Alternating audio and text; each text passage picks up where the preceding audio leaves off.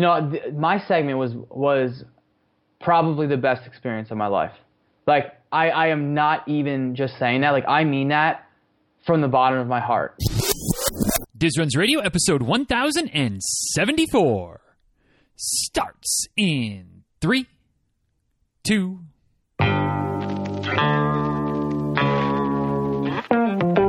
Welcome back to Diz Runs Radio, where I talk with runners from all corners of the running world about running, life, and everything in between.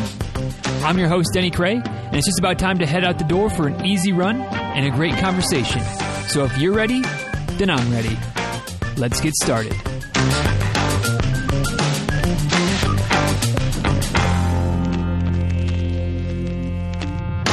Hey, y'all, real quick before we dive into today's episode of the show. Today's episode is sponsored in part by me, but actually by you. Sponsored by the consult calls, the one-off phone calls, Skype calls, Zoom calls, whatever call works best for you that are available. Any old time you need them, all you got to do is say, hey, you know what? I'm struggling with something.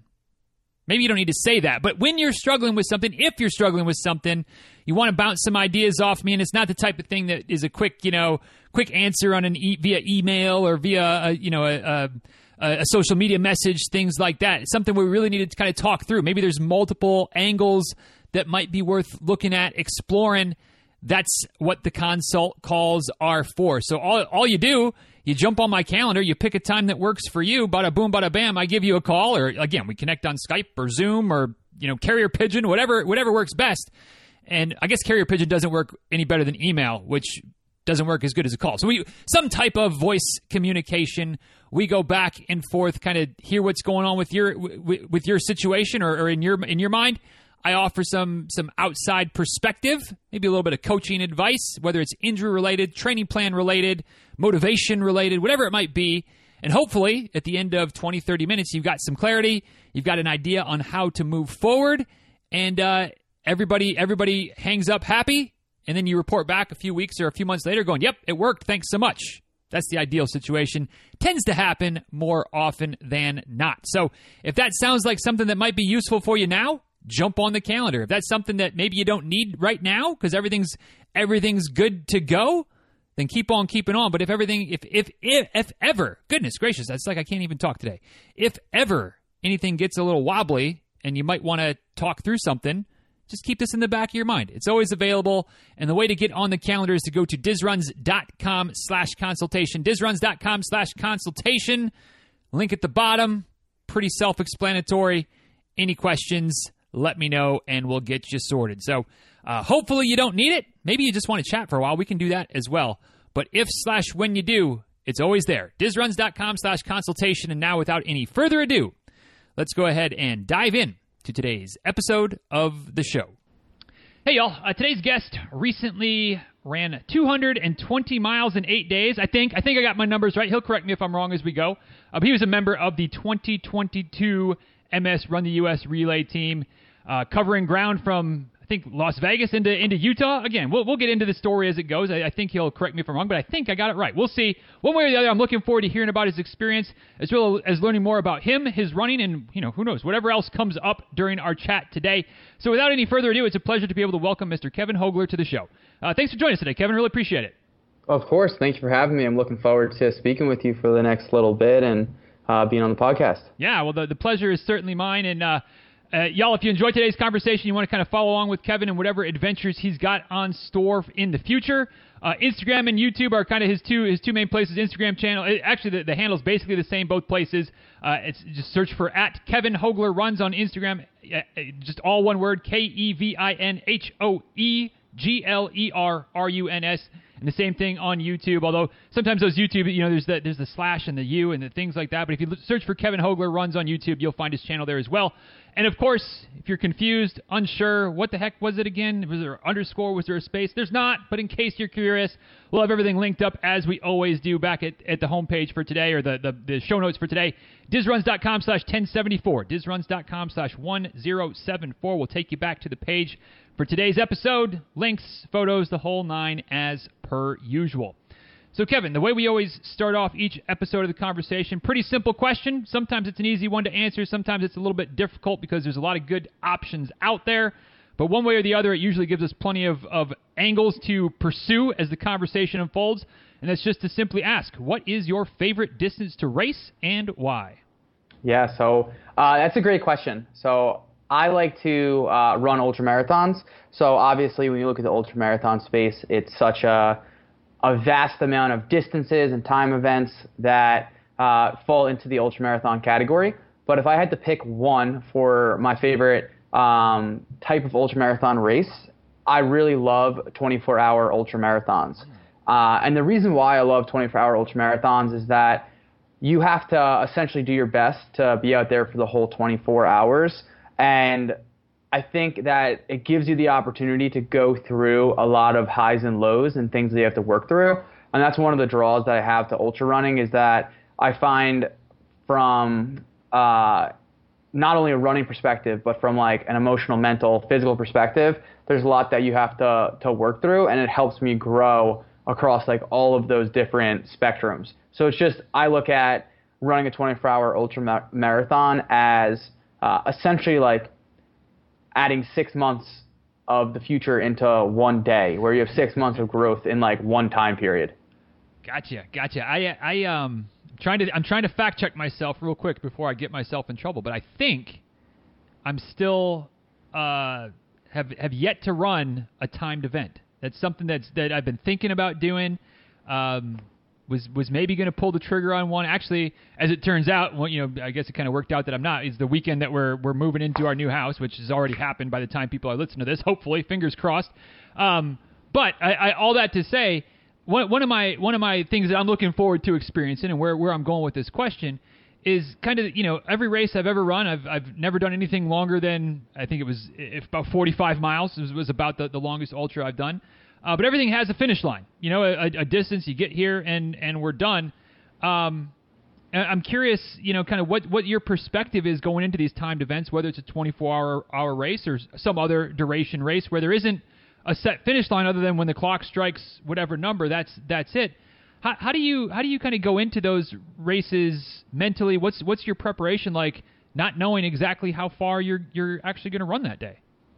Yeah, so I think going into 24-hour events, like now, so when I look at like my running resume, if you will, I actually have one coming up this weekend. So once again, it's going to be past after this episode comes out, but I have one coming up on July 23rd. So going to this one, it's going to be my fourth 24-hour event that I'm going to be doing.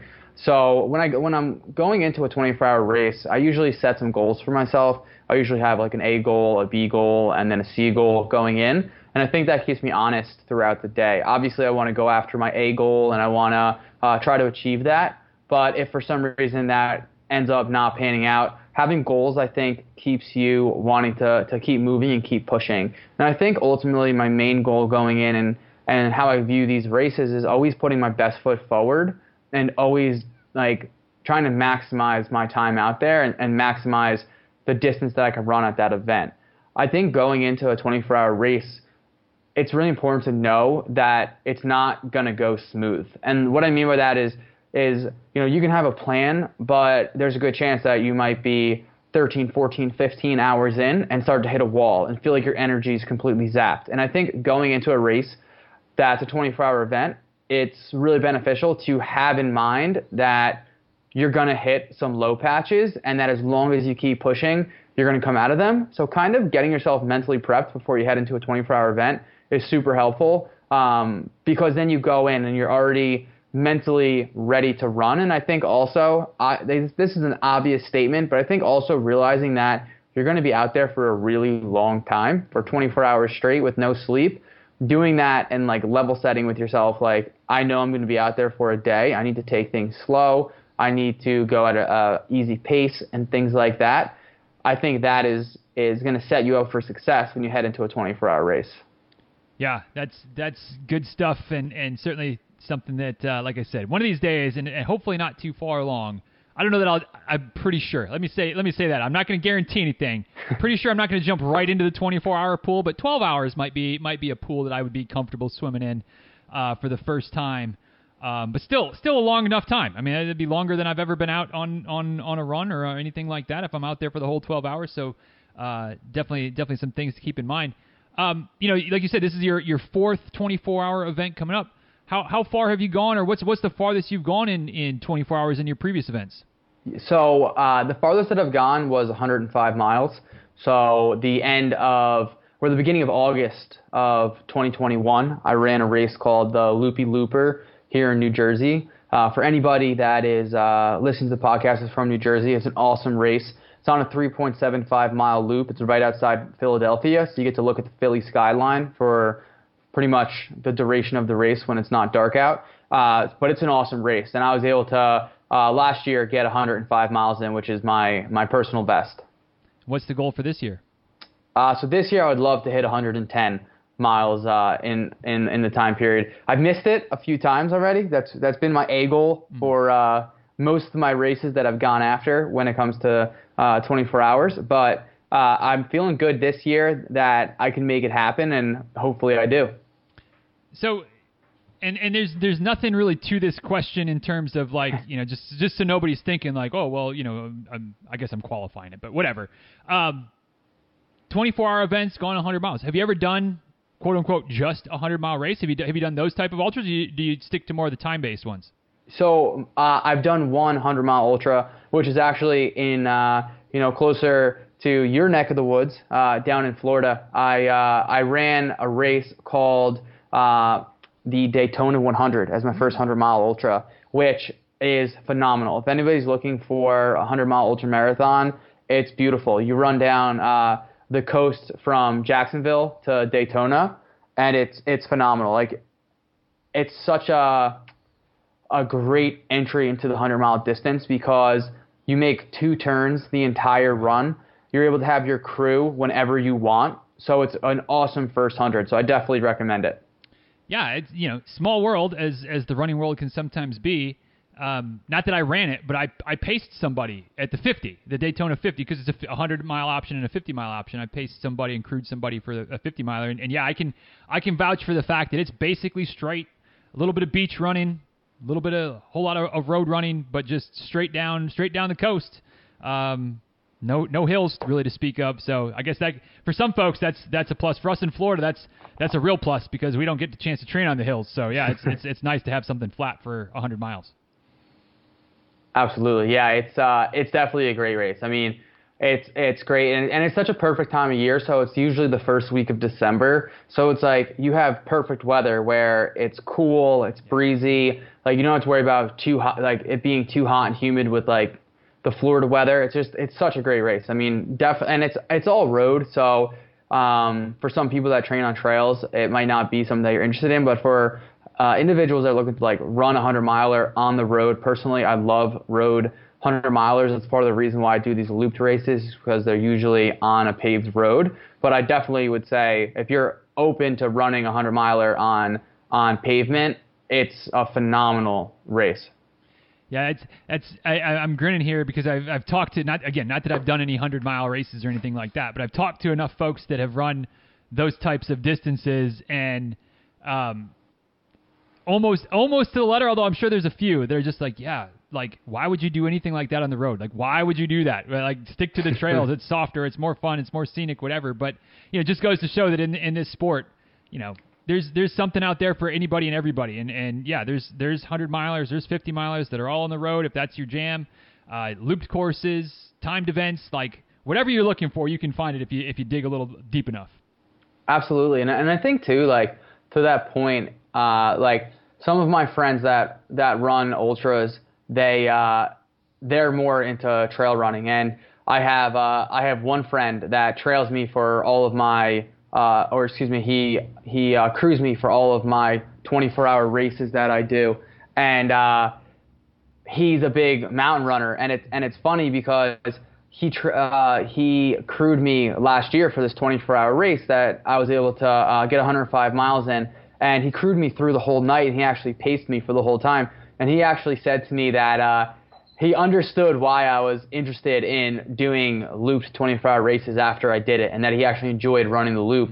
So I think that's one of the things that I would say is, like, it's easy to say, oh, I'm a trail runner, or, oh, I would never do a flat 100 or a flat timed race. And I think one of the things with ultra running, like we've already said a couple times, is that it's just such a vast menu of options that you can go into and you can run. So I would say, keep your mind open. Like, if you're looking to get into an ultra, like, don't pigeonhole yourself into one niche. Like, I have a bunch of people that are always questioning, like, how could you run a 1 mile loop for 24 hours? And I'm always like, don't knock it if you haven't tried it. Like, it ends up being like therapeutic, and it ends up being so simple that it's such a beautiful form of exercise. So I would say, like, you can lean towards something. Like, I lean more towards flatter, more runnable races, but I also will go and run a 6-hour race on trails, or a 50K on trails, or other trail races, and love those too. So I would definitely say keep an open mind for anybody that's looking to get into ultras, or anybody that's been running ultras, even like more so on trails, that they should try out a flat ultra and see if they like it. Well, and again, kind of to that same point of don't knock it till you try it. Like, there are pros and cons of every option. No matter what your maybe preconceived notions or maybe even preconceived biases might be, like, I can see the argument of, like, man, a 1 mile loop for 24 hours, like, that's got to get old really fast. Like, okay, but you're never very far from aid stations, because there's probably just, like, wherever you're set up, you're never more than a mile away. You're really never by yourself. If you want to talk to other people, have some of that camaraderie, because it's going to spread out a bit, but there's always going to be people out there. You get pretty familiar with where you are. Like it might not be this scenic point to point through the mountains, but again, like, there's pros and cons to whatever form or fashion of race that you come into, and if you only look for the cons, well, then yeah, it's going to be miserable. But if you look for the positives, you might just actually enjoy it, even if you didn't think you were going to. 100%. I totally agree with that, and I think it ends up being just such a great experience, whether you're going from road to trail or from trail to road. You end up realizing how much you might enjoy another type of running that you didn't enjoy at first. So yes, I totally agree. And shifting gears slightly, kind of going back in time a little bit, we're talking about some of these ultras you've done recently and things that are on tap. But how'd you get started in the sport of running, Kevin? Is it something that's been a long part of your life, somewhat a little bit more recent? Where'd you kind of get started for the first time? Yeah, so I always grew up being active. So I grew up playing hockey, and I wrestled as well. And then fast forward to college, I went into college without I wasn't going into college to play a sport. And I remember when I got to college, I wanted to get into shape because I wanted to join the military after I graduated school. And I remember that I was running on the treadmill at school, and I went numb from the waist down while I was running on the treadmill. So basically what happened was my feet started to go numb and tingly. And by the time I got off, that crept up to my mid-thighs. The next morning, I woke up and I was numb from the waist down. And, it was really interesting because if you look at my life, I had the feeling of numbness in my feet prior to going numb on the treadmill when I was at college.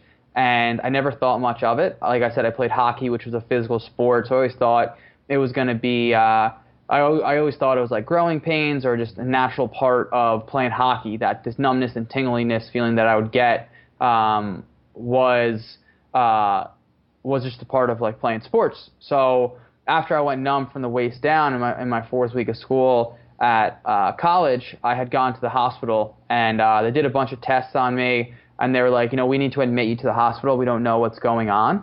And ultimately, I spent 3 days in the hospital, and they concluded that I had multiple sclerosis. So I was diagnosed with MS when I'm 18. So September, which I can't believe is actually going to be 9 years since I was diagnosed. And basically, fast forward through the next 4 years of my life, I never really got back into working out. So throughout college, like a lot of people, I spent most of my time like drinking and eating fried food and like not caring about working out. And I always had this like fear in the back of my head that like if I started working out more, like MS would come back or a flare would come back. And I had that fear really intensely, like throughout my freshman year. And then after my freshman year, it was like sophomore to senior year, I just never could get back into it. Like all my love for weightlifting and working out just kind of went out the window. And I never had the groove that I was in prior to getting diagnosed with MS. And then after graduating from college, I spent essentially 2 years still not really working out. I was gaining weight. I peaked at 215 pounds. And, if anybody looks at my Instagram, you'll recognize that I'm a rather short guy. I'm 5'6" and 3/4. So that's pretty hefty for a shorter guy. And I remember sitting there one day at my kitchen table in my apartment, and no exaggeration, this is it's not a beautiful genesis how this all came to fruition of me starting to run. I just had this gut feeling in my stomach that was go outside and go for a run. And I went outside for my first run right before Thanksgiving of 2019, and that one run turned into another run, and I was hooked. And by by March of 2020, so 5 months later, 6 months later, I ran my first ultra, and then I was hooked after that.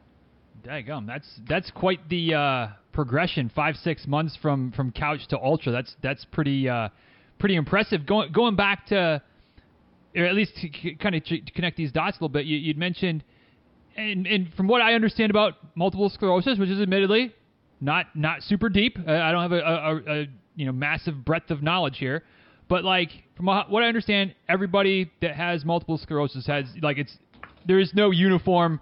This is the symptoms. This is what impacts things. This is how it manifests, or what causes it, what triggers it, things like that. But you'd mentioned, kind of after you got first diagnosed, that I don't know if I want to keep working out, keep running, because it might bring some of those symptoms back. On that Thanksgiving, when you were I'm just going to get out and go, was that worry still in the back of your mind? Had you been, for lack of a better way of saying it, living with multiple sclerosis long enough that you're I'm sure it'll be okay? What was the mindset for that first run with the potential of causing a flare-up in that moment? Yeah, so by that point, I felt pretty comfortable with having MS, where I wasn't too concerned about having a flare-up or anything like that. I had been on medication for quite some time at that point, and I had gone symptom-free for over 5 years, and I basically was I want to change my life. I want to change the way that I feel, change the way that I look. I feel I wasn't happy, and I feel I was missing something in my life. So for me, when I had that gut feeling to go outside and go for a run, I didn't even think twice about it. It was just a special feeling. I like to chalk it up as I'm a spiritual guy, so I kind of look at it as divine providence almost, divine intervention in my life, where it was I had gone 5 years avoiding working out and essentially being lazy and letting myself go and not taking care of myself with MS, which I think eating healthy and working out is a massive pillar into a good experience with living with MS. So for me, having that moment where it was go outside and I had this feeling to go for a run was just, it was almost all these different emotions that I had coming to one defining moment in my life, and it just sparked such an interest and sparked such a motivation in me to just go out and do it. Gotcha. And I'm assuming, but you know what happens when you start assuming, I'm assuming that run went well. It was no factor with the MS, good to go and do it again, whatever, the next day or a couple days later. Yeah, exactly. So it went well. I went out and I think I did a 3-mile run, and that one felt good. And I was okay, and I went out for another one, and then I just kind of kept that rolling. And I remember in February of 2020, I ran a 10-mile trail race, and then I had a high school teacher that was that said he wanted to run a marathon, but he had got canceled because of COVID. And right before lockdowns happened in New Jersey, there was this one final event put on, and it was literally 2 days before lockdowns happened in New Jersey. And I was able to go and run this 6-hour race right before it. So I guess that didn't really answer your question, but but it was the first one. The first run went great, and then I kind of stuck with it, and then it was this natural progression of falling in love with each and every run that I did. Gotcha. It's okay. You don't never have to worry about not answering a question. We talk ourselves in circles around here all the time because you kind of answered the next question, or at least started to get into the next question because, like as unique as running is, and every runner is different, and every runner has their own journey. And I'm not trying to dismiss that by any stretch. I believe it wholeheartedly, but going from 0 to 6 hours in this case, an ultra marathon distance type of an event in 5 or 6 months, like that's kind of outside the bounds of what most people would do, most people's progression through the sport. What was I don't know. I mean, I guess maybe having this teacher that mentioned this race to you, but like, what was the driving factor to go so kind of pedal to the metal in those first 5 or 6 months for you as far as climbing the distance ladder of the sport? Yeah. So I think for me, it was, a lot of it for me comes down to like, what can I accomplish? Like what can my body do? What am I able to push myself to? And for me, that's like a really big factor into like why I do ultra marathons, why I look at doing 24-hour races, 100-mile races, and hopefully even further distances, is because I like to push myself to see what I'm able to do. And I think a big part of it for me with wanting to go from running that first run up to the first 6-hour race that I did was basically like learning what ultra marathons were. And I remember thinking to myself, like looking at ultra marathons, being like, wow, like that's crazy that people run these distances. Like, I wonder if I can ever get there. Like, I wonder what I can accomplish. I wonder what I can do. And for me, that was like a really big driving factor. So I just like stuck with my goals of like, okay, let's push. And one of the things that running has taught me, and I think running and pushing myself to see what I'm capable of is like almost trying to, in a sense, like heal some of like the frustrations that I had as like a younger athlete. And what I mean by that was like when I was younger, I didn't really have confidence in myself as an athlete. And, I basically mentally beat myself before I even went out for a wrestling match. And, when I got into running, I felt like running, it was like truly up to me. And I felt like I could reach my full potential. And part of trying to reach that full potential was kind of overcome the hurdles of like, of self-doubt and failure and things like that. So running for me, it was like, I just want to push myself to see what I'm capable of, like see who Kevin Hogler is. And with that being said, that's kind of morphed into even a deeper meaning in running for me, where it's like continuing to scale up in mileage and to scale up in events is, part of it now is not only for myself, but also to change the conversation around MS and the MS community. Gotcha. Which is a beautiful segue into what you did a little bit earlier this year, and never one to let a good segue go. So MS Run the US, we've talked to some folks from previous year's team. We've talked to some folks from this year's team that I think a handful of them, maybe one still to go. A couple that have already finished their segments. We got to get them back to talk about their segments as well. But where did the MS Run the US relay and kind of what that organization's got going on and the possibility of maybe joining the team? When did all that kind of come onto the radar? Yeah, so I last year I saw one of the individuals that I followed on Instagram, Logan Locke, had posted a lot about his segment, and it caught my eye, and I was like, wow, that's really interesting. Like, this is something I'm going to keep on my radar.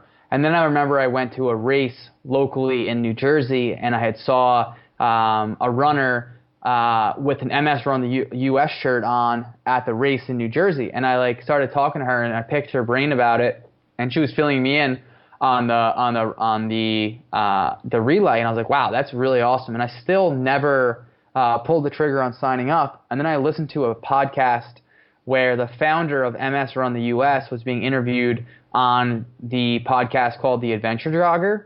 And after I got off listening to that podcast, I was like, okay, I need to apply to this. And I ended up applying to it and was fortunate enough to get selected to be a runner for the 2022 relay.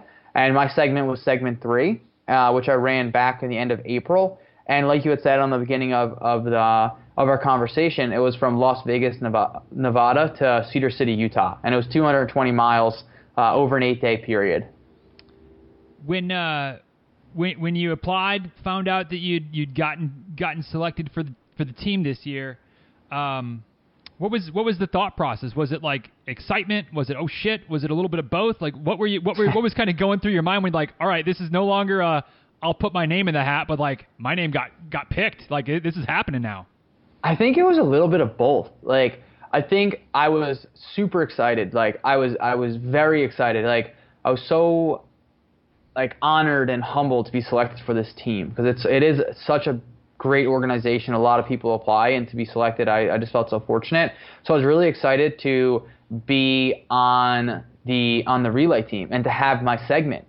And I was super excited to have the segment from Las Vegas to Cedar City because I look at that and I think to myself, when am I ever going to run that segment again? When am I ever going to run those roads again? And ultimately, if it wasn't for MS Run the US, I probably would have never ran those segments or ran those roads. But then also to your point, it was definitely like an oh boy, like what did I get myself into? Because on paper, and when you're applying and you kind of look at it and you're like, oh, I like this segment, I'm going to rank this as one of my segments I want to run. Looking at a 220-mile segment, you look at it and it's kind of like, okay, I could probably do that. To, okay, this is your segment, you have no choice but to get it done. It's a completely different mindset. But I think with that oh boy moment, it was, that was even met with excitement. Like, wow, like I'm gonna be able to do this, and I'm gonna have to do this, and that got me really excited as well. Gotcha. So, what was, some of the folks I've talked to, and obviously, again, everybody's going to be unique. Everybody's got their own story, but I off the top of my head, I can't think of too many folks that I've had the privilege of talking to that have been on previous years or this year or previous years' teams that were running the types of mileage, or at least the types of distances that you had run previously. So what was your perspective of training for this type of race? Instead of 220 miles is nothing to shake a stick at, but like instead of like 100 miles ish or 24 hours and I'm done, like it's 27, 28, 30 miles, shut it down, but come back tomorrow and do it again, repeat times 8. Like what was kind of, how did you prepare for this differently than maybe you would have prepared for a 24-hour event, a 100-mile race, or was it pretty similar for you? So I did it actually pretty similar. So what I tried to do, and what's interesting is at the beginning of this year, I kind of had like a nagging injury, but it wasn't a severe injury. So it was basically, I had to take like 3 weeks off in February from running. So for me, that made me a little bit nervous coming into my segment because I'm like, I don't really have all that much time to prepare after taking like a few weeks off. It was just like weird hip flexor pain that I had. Ultimately, I was able to figure it out. So I really had essentially like an 8-week block to build up for my segment because I had run in the beginning of the year relatively lower mileage to what I was running when I prepared for a 24-hour or 100-mile race. So what I did was for that 8-week block, I tried to maximize my volume each week. And I also tried to do a lot of back-to-back long runs. And when I say back-to-back long runs, I mean doing Saturday, Sunday runs that are 20 miles followed up by another 20 mile the next day, or a 23-miler and the next day a 20-miler. And my peak week of training, I did a 50K on a Saturday, so I did a 50K race with some elevation gain in it, and then the next day I ran 15 miles on a track as my follow-up, like back-to-back long runs. And I think what really helped me was I strung together 3 weeks of 75 miles plus of mileage before I started my taper to come into my segment. And then once I did that, I felt really prepared to go out there. And then I kind of looked at it as like, I need to finish my segment regardless of whatever happens out there, even if I have to crawl the miles. So I went into it feeling like confident that I was going to be able to run it, but also confident in knowing that you have to get it done and you have no choice but to get it done. So I think in that way too, it kind of helped me mentally during my preparation to know that like no matter what, like quitting is not an option. Right. couple things in that really stand out. And I don't know if there's going to be a question in here or not. We'll see. I'll open my mouth and throw some words out, and if there's a question that falls out of it, cool. And if there's a comment, if there's no question from me, but there's a comment from you afterwards, great. And if not, then whatever. We'll move on to the next. For sure that I'll have a question. But the two things that stood out there, one, like 3 weeks off, not ideal, but important for maybe from my perspective as a coach or just, something to keep in mind for anybody that's listening, that like, yes, taking that time off, not ideal, but if you've got a solid base in place, like you can kind of navigate it. You clearly did navigate it. Like 3 weeks off, still time to get some good peak weeks in there, still time to taper, and clearly made it through 220 miles in 8 days. The other thing, like sometimes it's easy to look at peak training leading up to a race, and like 75 miles is a lot. 3 weeks of 75 miles is a lot, but like that in and of itself is barely 220 miles, and you did that in 8 days. And so it's just kind of one of those things to remember that, like, yes, you want to be trained going into an event, especially like a long endurance type of event, but it's kind of like the whole is greater than the sum of the parts. And again, I don't know that there's a question in there, but like those are just two things that stood out to me that it's easy to kind of overlook or think that, oh gosh, 3 weeks off, you're not going to be prepared, or 75 miles, again, it's a lot, but like it's not even close, not even barely a third of 220 miles, yet still able to do it. I don't want to say no factor because it's still a long way to go, beating up the body, but like did it, solid, no major issues as far as I know. Like, I mean, it's just, I don't know, beauty of the human body, something. I don't know. I'm going to stop talking and see if there's any comments. If not, we'll move on. No, I think that's like such a good point, because I myself, when I first got into like ultra running, and I've had like my first like real year of racing, like 2021, like I will be honest, and like as a coach, like I'm sure you bump up with this with individuals that like don't want to take time off, right? They're like, oh, I need to be training every day, and I need to be getting after it all the time. And I think in 2021, I got really caught up in like the mileage, really caught up in I needed to hit certain weekly volume, and I needed to hit, I couldn't take a day off from running, and I always had to have long runs like back to back, and I was stressing myself out more mentally than anything else. And I think the point that you made, that like a solid base carries forward and carries on, is such a true statement, because like I went into the segment like a little nervous, but once again, like I felt like I can do this, and I felt like going through each one of those days. So the way that I split it up was I did 30 miles a day for the first 7 days, and then I had 8 miles to finish up the last day. So the second day I actually did 32 miles. So that's how I got to the 8 at the end.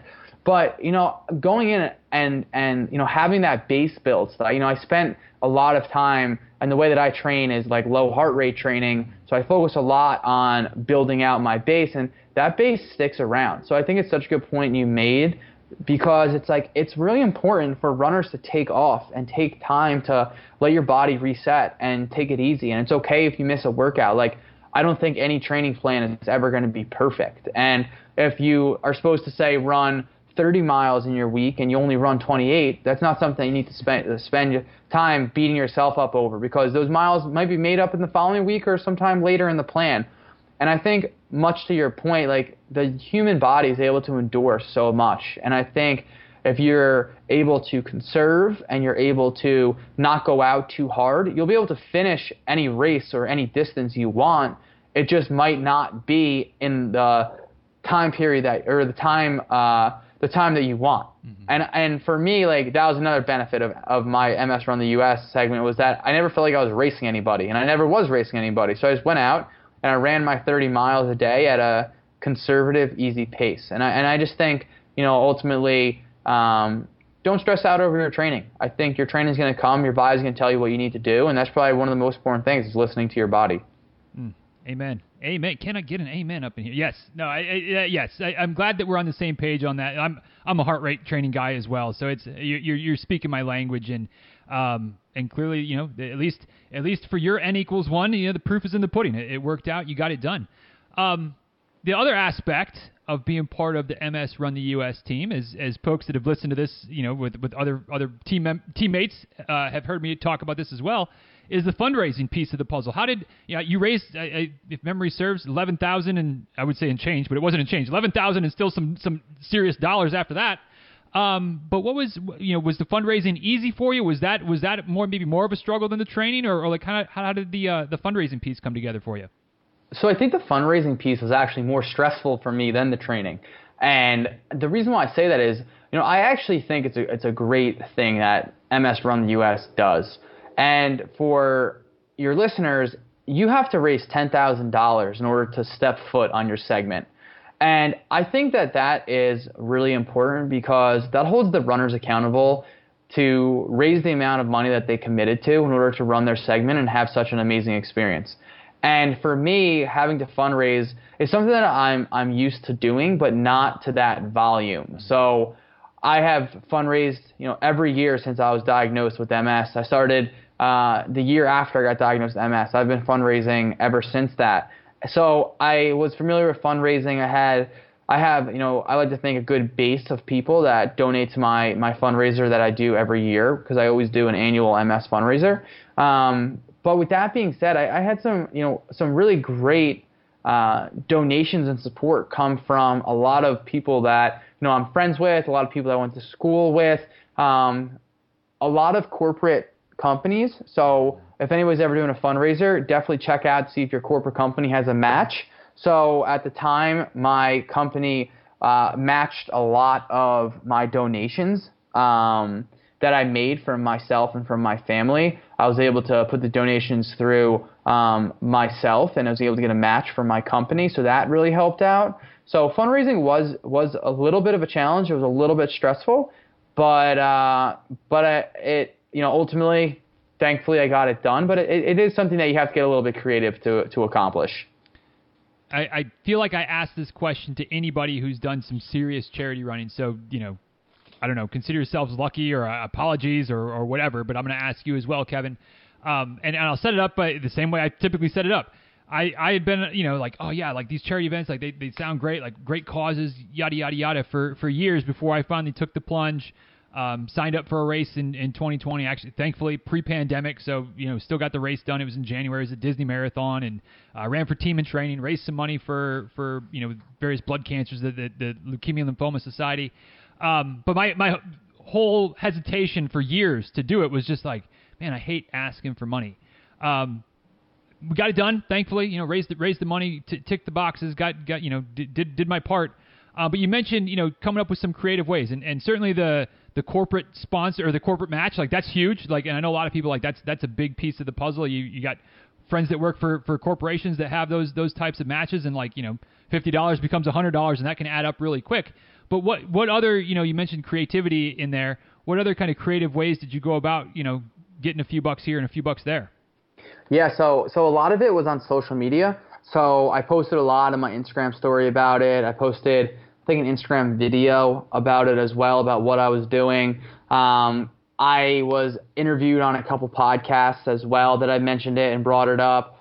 One of the things that really helped was I reached out to my old high school and got on one of the monthly newsletters that they send out to the alumni network and to the alumni community. And I thought that made a big difference. I had the opportunity to, write up a short blurb on what I was doing and why I was doing it. So that really helped. And then I tried to do some YouTube videos as well to raise awareness. For every YouTube video that I put out leading up to my segment, I always brought it up. So I got some donations there. So I think the main thing that helped was just trying to get the word out as much as possible across my social media platforms.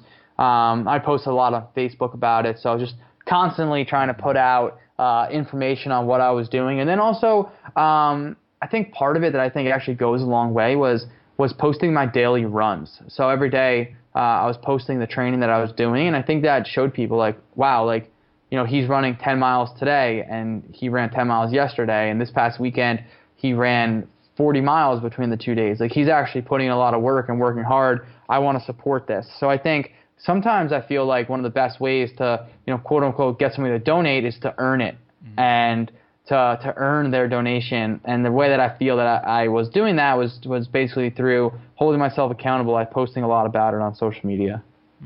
Yeah, a lot of good stuff there, and my head's kind of spinning on the idea of reaching out to an alumni network from high school or college or whatever. Like, that's brilliant. Like, that is anybody thinking about a charity race in the future. There's a winning idea as far as I'm concerned. But yeah, keep posting about it, earn it, all those things. Definitely important. So before we run out of time today, Kevin, let's talk about the segment itself. How did, like you said, 30 miles a day or 32 mixed in there, one of those early days for 7 days, and then just a victory lap of 8 miles on the last day. But like, how did in a nutshell, in the time we have left, let's talk about kind of how that week went. How did it kick off? Like, highs, lows. I mean, I know we're getting the quick version here, but how was your 8 days from Vegas into Utah? Yeah, so my segment was probably the best experience of my life. Like, I am not even just saying that. Like, I mean that from the bottom of my heart. Those 8 days were such a special time in my life. So what I did was I flew out the night before my segment started. So I flew out on a Friday night and I started on a Saturday. And the way that the segment goes is you live in an RV with 2 random people that are hired by MS Run the US. So you're flying out, you're going to go live with people that you've never met before. So that's something that is like, okay, I'm kind of stepping out of my comfort zone here. I'm going to go live with 2 people that I have never met before, I've never talked to before. And I am not exaggerating. It could not have been more of a perfect fit for me and the 2 people that I was with. Their names are Tony and Katie were the 2 individuals that were on the RV with me. And I'm not exaggerating. We became best friends within 8 days. And when I look at my segment, it's just such an amazing experience. I mean, beautiful landscapes, running on roads and desert and mountains, and just like phenomenal experience, like staying in different RV parks. Like, it was so awesome that like it's hard to even explain in words. And I was really fortunate. Like, the first day I started, I came out, I'll be honest, very hard. And I ran pretty hard the first day, which is like totally against like how I think about racing. But I think I just got so wrapped up in it. Like, day 1, I came out really hard and was like totally like shot by the end of it.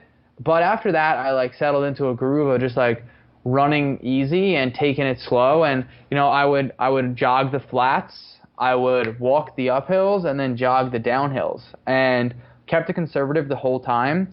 My hardest day was day 4 because I made a rookie mistake.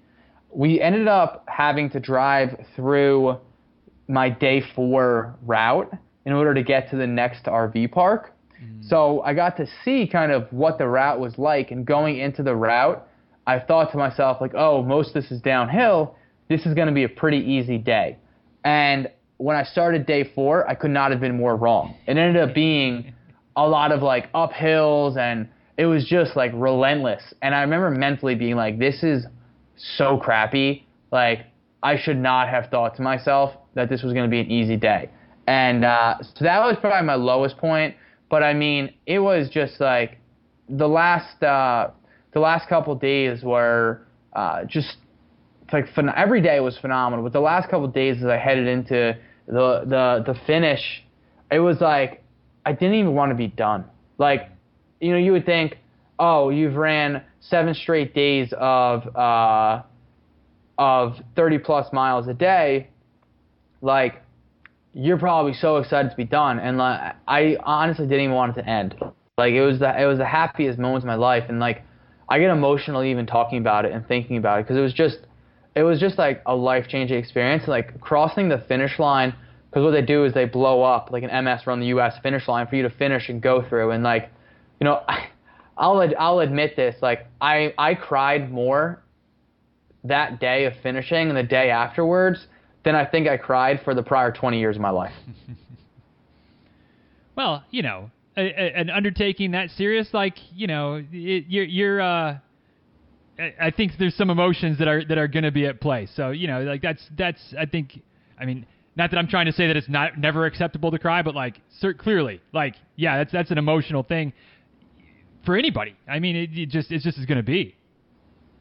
Definitely. And I think, like accomplishing that and running the miles and doing it for a cause that's so close to my heart, and like the whole thing was just like the perfect mixture of an event and of a fundraiser. And it was just so amazing and so breathtaking that, I can't recommend it enough. Like the window just opened today. So today's, July 20th. So whenever this podcast is released, I definitely recommend to anybody that's interested in doing this, go over to the MS Run the US website and give it a go and apply and see if you can get on the relay team. And if anybody has any questions, on Instagram, you can shoot me a message. I'm always happy to talk about that and give more information as well. Well, thank you for that, Kevin. It's hopefully we can spur a few more folks to apply this year, or at least put it on their radar. If maybe, I don't know if there's ever a year where you're just like, oh yeah, this would be the perfect year, but like, somewhere down the road, whether it's this year, next year, whatever, like I'm not saying anything, not making any bold proclamations, but it's stewing in the back of my mind as a possibility as well. So I maybe hitting you up for some info down the road. Awesome. Yeah. What's a couple months? Well, not even a couple months yet. We'll get to that in just a second as we're getting close to wrapping up. But what was the recovery like for you after 8 days, cruising through 220 miles? Like, come through pretty well unscathed. A little bit of aches and pains, I would imagine. But like, what was kind of the post week, 2 weeks, 3 weeks, kind of that recovery window like? Yeah. So it was good. It was really good. I think because not on none of the days I ever really like truly depleted myself, that I had a lot of recovery to do. Like I kept it really simple and kept it, slow and steady. And so when I finished up, like I didn't really even have too much like soreness or stiffness, but I did take a week off from running just to, give my body a full amount of like relaxation and just allowing my body to rest. I would still go on walks to get blood flow and things like that. But after the first week off, I started to run again and get some miles in again. But I think a big part of running that sometimes gets overlooked because we run so much, and because people that go out and run, it's easy to fall into the idea of I can kind of eat whatever and not have to worry about the quality of my food. And for me personally, and I think this is a major difference on why I felt so good throughout the segment and also why I recovered so quickly, was I was really focused on what I was eating when I was on my segment, and then also what I was eating after my segment. Really focusing on making sure that I'm getting in good quality proteins, fruits, vegetables, staying away from the processed nonsense, and kind of staying away from inflammatory foods. And for me personally, I believe that makes a big difference in your recovery to be able to bounce back quicker, and to be able to kind of get back to the flow of normalcy and what you want to do next. So the recovery was smooth. I think it took a couple of weeks to get fully recovered, but it was never anything where I felt like I had any injuries or any major problems afterwards. That's awesome. Just a kind of a random question that popped into my head, but talking about avoiding some inflammatory foods, avoiding the processed things and whatnot as well. Again, you're reading from my playbook. Like that's my kind of situation as well, as much as I can. But I'm curious for you with your MS. Is that part of the managing MS playbook as well, or is that just like, I don't want to say a happy coincidence, but is that just kind of something that is just what you do, I guess, for lack of a better way of asking it? I think for me personally, I think it's a massive part of my living with MS, and it's a massive part of my treatment with MS. So, no doctor has ever prescribed it as something that I should do, but I think it has given me a tremendous leg up on MS. There's a great story out there, or a great it is a story, but a great a doctor out there by the name of Dr. Terry Wahls, Wahls.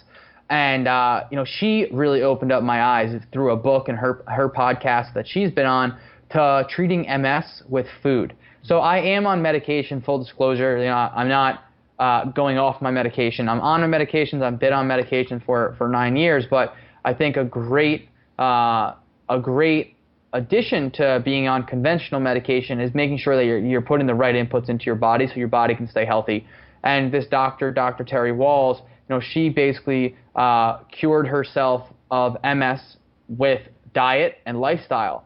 So, once I saw that and I started down this rabbit hole of eating healthy and basically focusing on food as medicine and things like that, I have stuck with it, and it's the way that I view that I need to eat for my body to be able to be okay with MS and to perform well. And it's a perfect coincidence that as a runner, I need to be eating good quality foods. And then as somebody living with MS, I need to be eating good quality foods. So I have 2 reasons to stick to the healthy diet. Right. Well, and I mean, that's, like you want to be, without trying to get too deep into the weeds of the nutrition bit at this point, but like, you want to be a good, healthy human no matter what your situations are, what kind of things you're dealing with, what your ambitions are in the sport. Like, it's hard to do that if you're just putting garbage in. Like, can you splurge once in a while, have a treat here and there? Of course.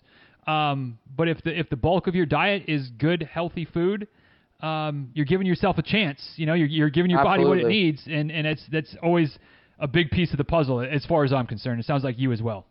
Absolutely. I think it's a phrase that I hear pretty often, but it's, you can't outrun a bad diet. And I think that is so true because, maybe for the first year of your running, if you're running a lot, you can eat whatever and throw whatever down the hatch. But at the end of the day, I think eventually it catches up to you, and, it can cause more inflammation. It can cause recovery to slow down. And, it can be a wide range of like diets that you can go on. And I don't even like the word diet because I think that a diet is something that I believe is like, you say you're on a diet, I think that kind of promotes the idea of like, I'm going to do this for a designated time period and then it's going to come to an end. I look at it more as a lifestyle. So, if you shift your lifestyle, whatever that may be, to a healthier diet or a healthier lifestyle, ultimately you're going to feel better. And when I say a healthier lifestyle, it's as simple as cutting out the processed foods and just eating what has been, grown from the ground or is something that is raised on a grass-fed farm and raised in a proper manner. Things like that. I mean, Dean Karnazes, who's a legendary ultra runner, who's probably one of the leading people for influencing this, massive shift to ultra running over the last couple of decades. He says, if I can't pick it off a tree or essentially like kill it with my own hands, I don't want to eat it. And, that sounds a little morbid with the kill it with your own hands, but it's the truth. And I think that, that's something that's important. Like we need to be putting in the right inputs because our bodies will function just so much better. Sleep will improve, recovery will improve, run times will improve. Like your performance overall will just improve tremendously. Yeah, no, I totally agree. And I mean, it's a wormhole I've been down before. It's a wormhole I'm sure I'll go down again. But like I call it real food. We're speaking the same language here. Just like stuff that's not processed, stuff that that folks from the late 1800s would recognize as food that right. Maybe they wouldn't. You put them in a grocery store these days and they might not know what the heck they were looking at. But if it's the stuff that the fresh stuff, the things that go bad, quite frankly, if it'll go bad in your refrigerator, then it's probably something that you want to eat before it goes bad. But anyway, we could go down that rabbit hole for a whole nother hour, but we'll get you out of here before too much longer. One final question for you, Kevin. I always close with something I call a philosophical question, which is basically just like the intro question we had from the beginning, but instead of it being a standard question, it's kind of something a little bit different, kind of go through a little bit of a rotation, or if something from the conversation itself stands out that I want to dig back into a little bit. And with you, I want to touch one more time on your segment this year and just kind of curious to know, we've got a couple of months now that it's been in the rearview mirror, a little bit of time to reflect on it and reminisce and curious, what is your kind of lasting memory? Like if you could just say one moment or 1 mile or one part of that 8-day journey, what's that one lasting moment from Segment 3, 2022 MS Run the US Relay for you? Yeah, I think for me the one lasting moment is the last day. Every day, like I said, was amazing. The views were beautiful. The experience of running through massive valleys between mountains out in Utah was just breathtaking.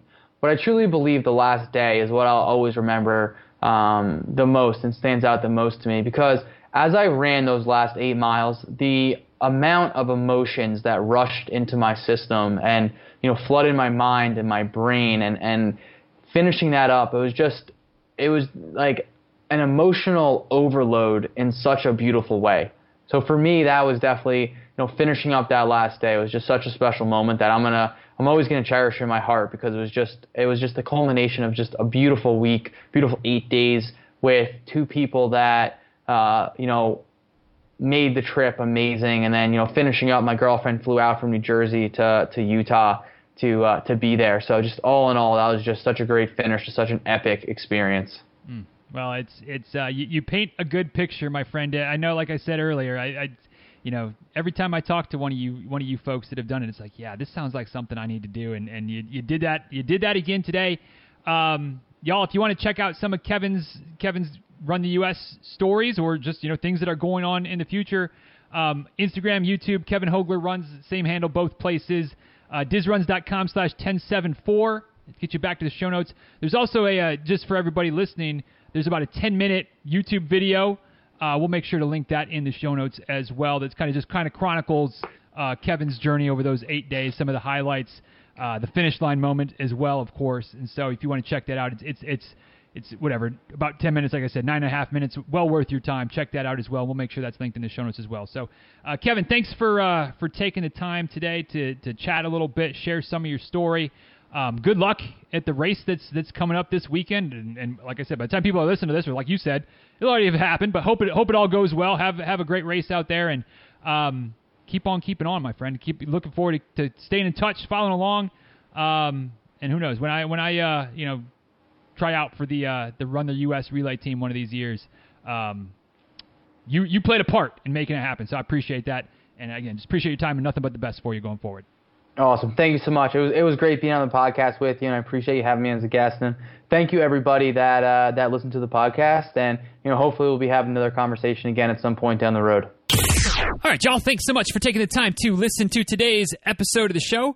Hope you enjoyed the conversation between Kevin and myself, and as per usual, I'd be curious to know what stood out to you from today's episode. What was your little takeaway from our little chit-chat today? As per usual, I had 3 or 4 things written down. Had to pick just one, because those are the rules that I try to play by. I try not to give 17 different takeaways from every conversation, which more often than not would be possible. But today I kind of really zoned in on when Kevin was talking about the different options that are available in the ultra running community, whether it's a point-to-point race, whether it's a looped race, whether it's a timed race, whether it's a flat and relatively runnable, whether it's a real hilly mountain technical, whether it's a road ultra. I mean, there's so many different options out there. And that stood out to me not only from the ultra running perspective, although it did stand out to me from that perspective as well, as even though I am still kind of novice when it comes to ultra running, but just running in general. How many different options are available in terms of race distances, whether or not you even want to race at all? Just last week we talked to Thomas, and he doesn't race. He just runs like forever far, but he doesn't do races. That's an option. There's options of different types of races, whether it's the OCRs, whether it's the color runs, the mud runs, which is kind of an OCR typically, but you know what I'm saying? Like, there's the bubble runs, there's the not timed, like, just fun nonsense runs. There's, track runs. There's all, what I'm saying. There's all kinds of different options out there. And while Kevin was talking about kind of, he really likes the timed races that don't have a set finish line necessarily, they have a finish time. He's dipped his toes into some other waters. And I think he said something, and I think this is a quote. Maybe it's not quite, but it's close. Don't knock it till you try it. Now, that doesn't necessarily mean to me that I have to try every type of race. Doesn't necessarily mean to me that you need to try every type of race. But what it does say to me is that every different type of race out there, at least from my experience, for whatever that's worth, and it might not be worth much, but every type of race that's out there, you don't have to look too hard to see some pros, some reasons that could be advantageous. Now, a lot of times you can also see some cons, right? Sometimes the cons are pretty much universal. Sometimes the cons are, just due to your personal preference. But there are pros to running loops, a small looped course, a 1 mile looped course. You're never far from aid. You can just kind of set up all your stuff that's right there. So like, if you get a little hitch in your giddy up, it's not like you had a power hike with, something that's going on, something that's rubbing for 7 miles until you get to the nearest aid station. Like, you're never more than a mile away from your stuff, from some Vaseline or some type of, something to help alleviate the problem. And yes, in my mind, it could get boring running a 1 mile loop for 6 hours, 12 hours, 24 hours, whatever. But there's positive aspects about that too. And again, that translates out to whatever type of distances you're running. Y'all know I don't like running a 5K, but it's hard and it's painful and it hurts. But it's over for me in, 20, 21, 22 minutes, something like that. And so maybe there's a pro in there somewhere. It could be a good workout. All kinds of different ways to look at different aspects of the sport, different disciplines, different styles, and see some pros and cons of it. And again, that's kind of my takeaway. Don't knock it till you try it, and look for the pros in the different options, even if they're not for you. And you can recognize a pro and still be like, yeah, it's still not for me. And that's okay. That's okay, because our sport is plenty diverse for all different types of people, all different types of runners, and all different types of running options, races, distances, etc. So if you want to pigeonhole yourself, pigeonhole yourself. But this was just a reminder to me to, take the opportunity when it presents to get out there and explore some of the diversity of different terrains, different types of races that our sport provides. So there you go. That was my takeaway. What about you? Something similar? Something different? Like I said, I have like 6 other things written down, so maybe you picked one of those. One way or the other, if you're willing to share it, I'd love to hear about it. @DizRuns on Twitter, @DizRuns on Instagram. You can also send an email to dizruns@gmail.com. And, of course, you can always head over to the show notes for today. We got some photos from Kevin. We got some links to the things that we talked about, certainly to MS Run the US. If you're thinking about applying for the team this year or next year or some year, hey, go for it, and feel free to reach out to Kevin. Like he said, he'll answer any questions. I know some other folks in the Facebook group, folks that have been on the show, have said the same type of thing. So we've got some resources, some folks that have been there, done that, some MS Run the US alumni. Feel free to reach out to them if you're thinking about it. Though not for nothing, not spoiler alert, but whatever. Warning: they're probably going to try to talk you into it because they all seem to have really enjoyed the experience, even though it was difficult. Enjoyed the experience, and maybe you would as well. Maybe that's one of those disciplines of running, that multi-day challenge that you've never explored. Maybe it's time. Maybe it's time we both explore it. I don't know. We'll see. Anyway, one last call for the consultation calls. If you're needing a little help, need a little assistance, need a little bouncing some ideas off of each other, dizruns.com/consultation. It's always available. Not planning on going anywhere, and it's definitely something I really enjoy doing. So I've had a chance to talk to several of you recently.